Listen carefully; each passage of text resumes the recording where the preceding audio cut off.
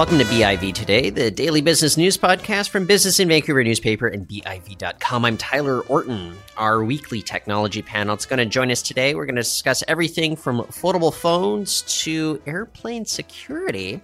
But first, I do want to mention some upcoming BIV events. February 28th, that's a little bit later on this week at the Shangri-La Hotel. The newspaper is facilitating an expert retirement-ready panel discussion on how and when to retire. And then coming up March 8th at the Fairmont Waterfront Hotel, we have the 20th anniversary of the Influential Women in Business Awards, so you don't want to miss that. Go to biv.com/events for more details. In the meantime, let's get started with our technology panel.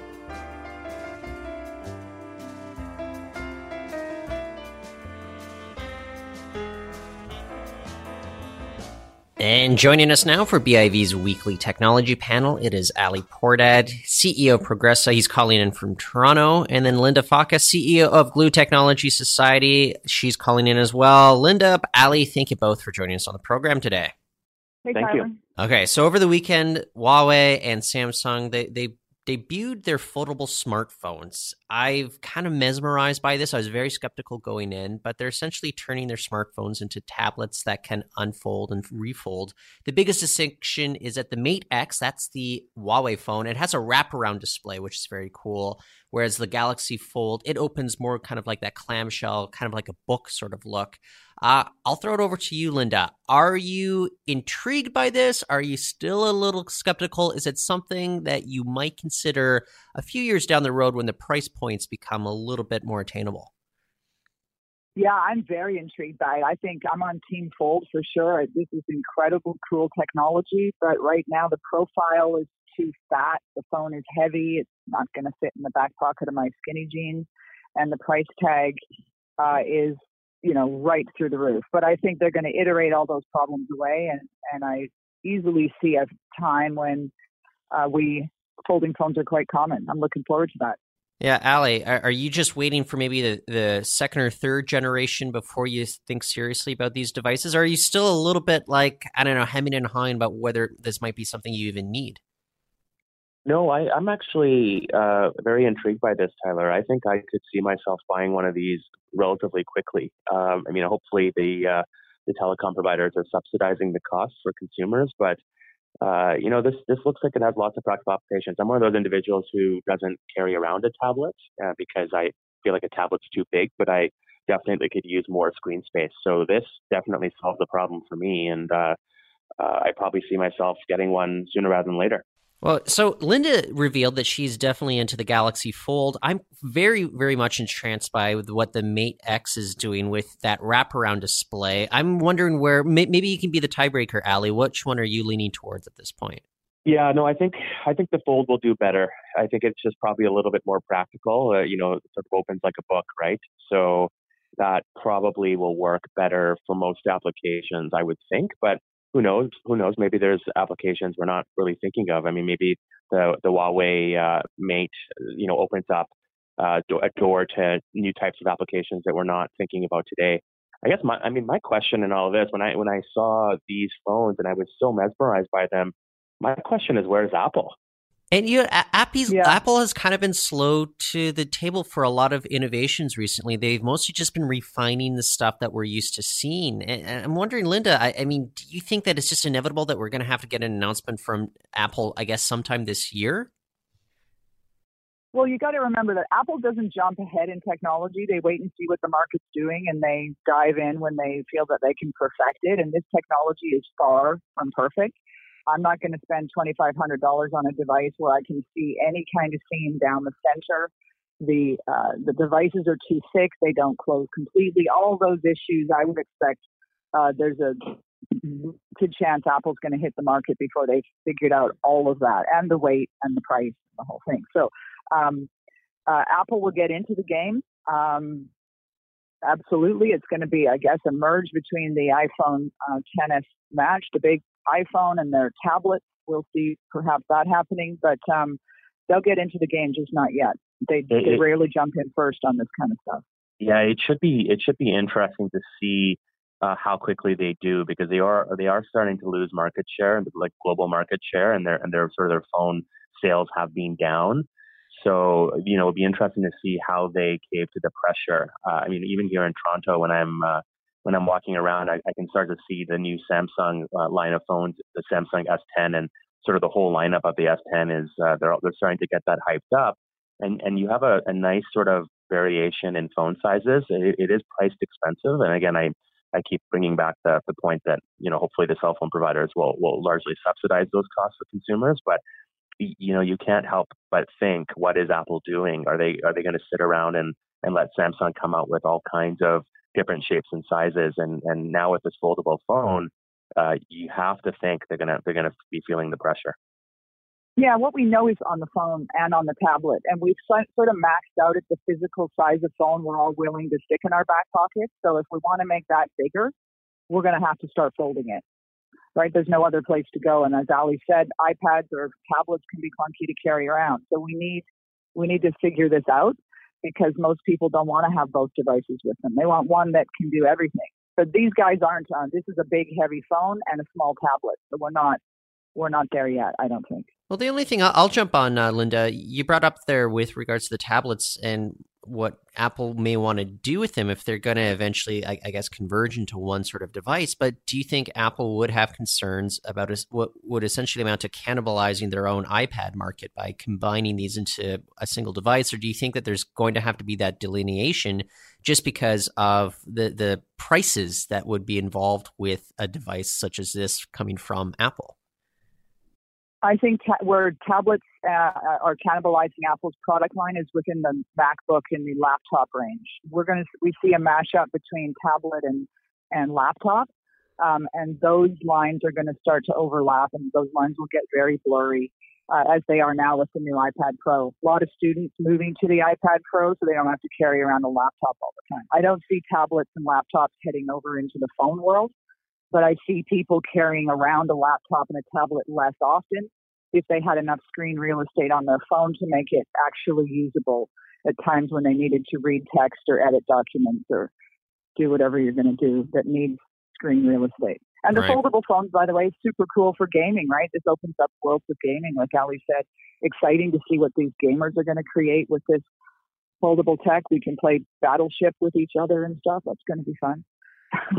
Yeah, one of the few games I've ever been good at playing, and there aren't many, was Halo back on the Xbox 360 system. And it actually brings us to our next topic, because Microsoft, which of course is behind that, they are getting a little bit of pushback from a small number of employees that actually penned a letter to the CEO and the president protesting that the company has a $480 million U.S. contract with the U.S. military to supply it with those HoloLens headsets, essentially for combat purposes, making it easier for soldiers to better target their opponents on the battlefield, making it more efficient to kill people, essentially, which, again, I go back to what those soldiers were doing in those Halo games. That's maybe a clunky segue there, but let me ask you this, Ali. Do you think that the workers have a point to a certain degree, or do you think they kind of must have known what they were getting into when they signed up to work on maybe a project like this?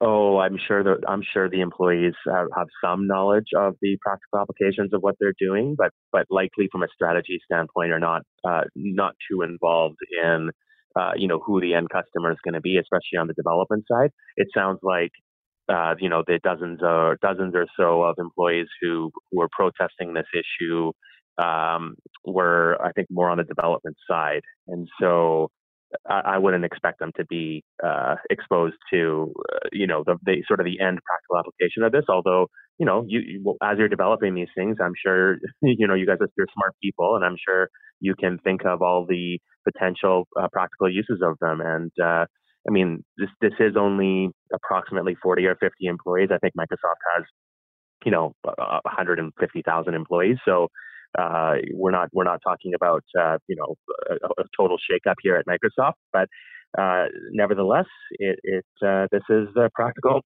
reality of the world we live in today, and there's equally controversial and equally scary things coming out of the AI world with some of Microsoft's competitors.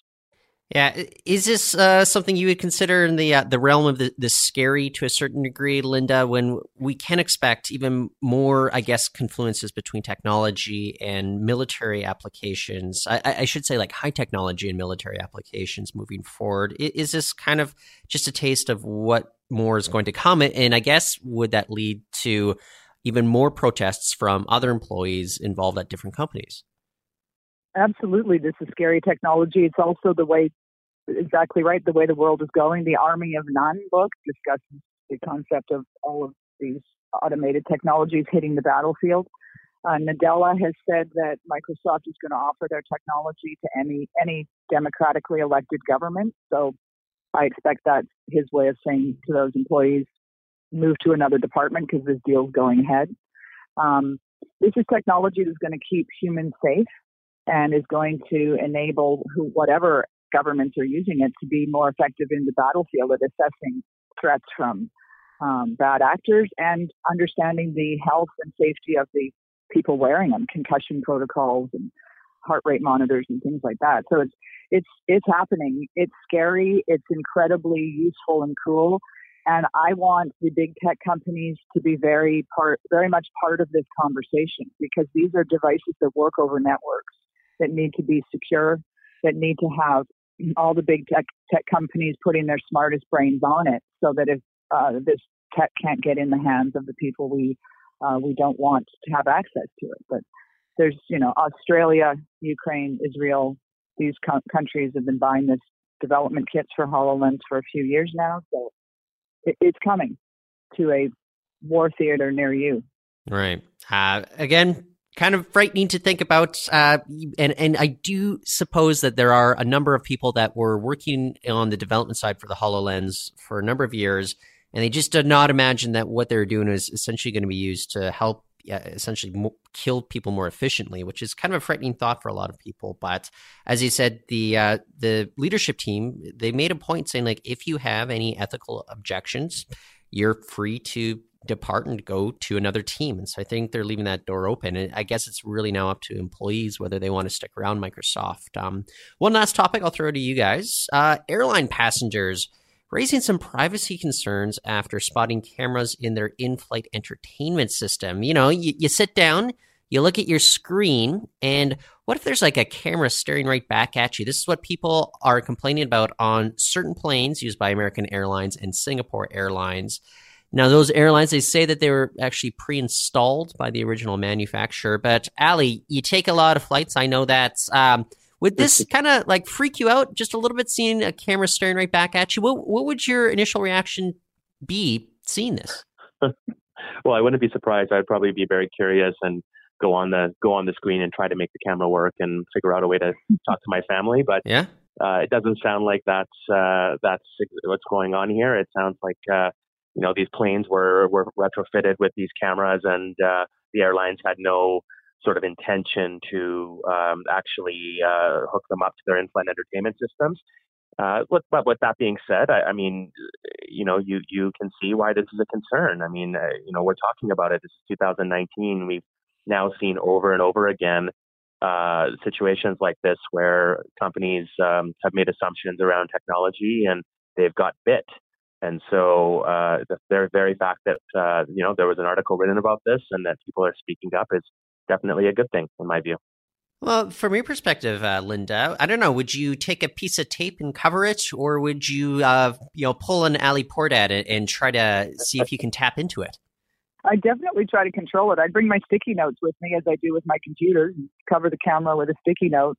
I like some of the technology ideas around how these cameras can be used to help us check in at immigration before our flight lands is one concept, using some sort of face biometric technology to pay for stuff as you're flying.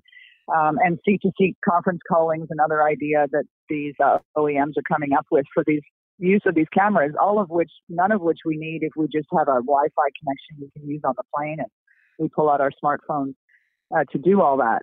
But I do have to say that I'm not concerned there's a camera in the seat in front of me. If I can control it, something as simple as a sticky note. An airplane is not a place I expect privacy. I don't want anyone to expect privacy on an airplane. They're safer with cameras, hidden and non-hidden cameras. So I don't have an issue with it. But what I do find interesting is that it's an indication that OEMs, these manufacturers, are sticking this technology into everything. The backs of airplane seats, dishwashers, microwaves, washing machines. All these sensors are getting stuck into these devices with the expectation that they'll figure out later how to activate them and use them. And that's an interesting time we live in. Yes, I'm just concerned about all the sticky notes that I'll be throwing in my dishwasher pretty soon at this point. Yeah. Well, Ali, Linda, I want to thank both of you guys for joining us on the program today. Thanks for having us, guys. That's Linda Faka, CEO of Glue Technology Society, and Ali Pourdad, CEO of Progressa. And that's it for the show today. We'll be back tomorrow. In the meantime, you can find our archives on Apple Podcasts and Stitcher. Tell your friends, as it's going to help more people find us online. For now, thank you for listening. I'm Tyler Orton.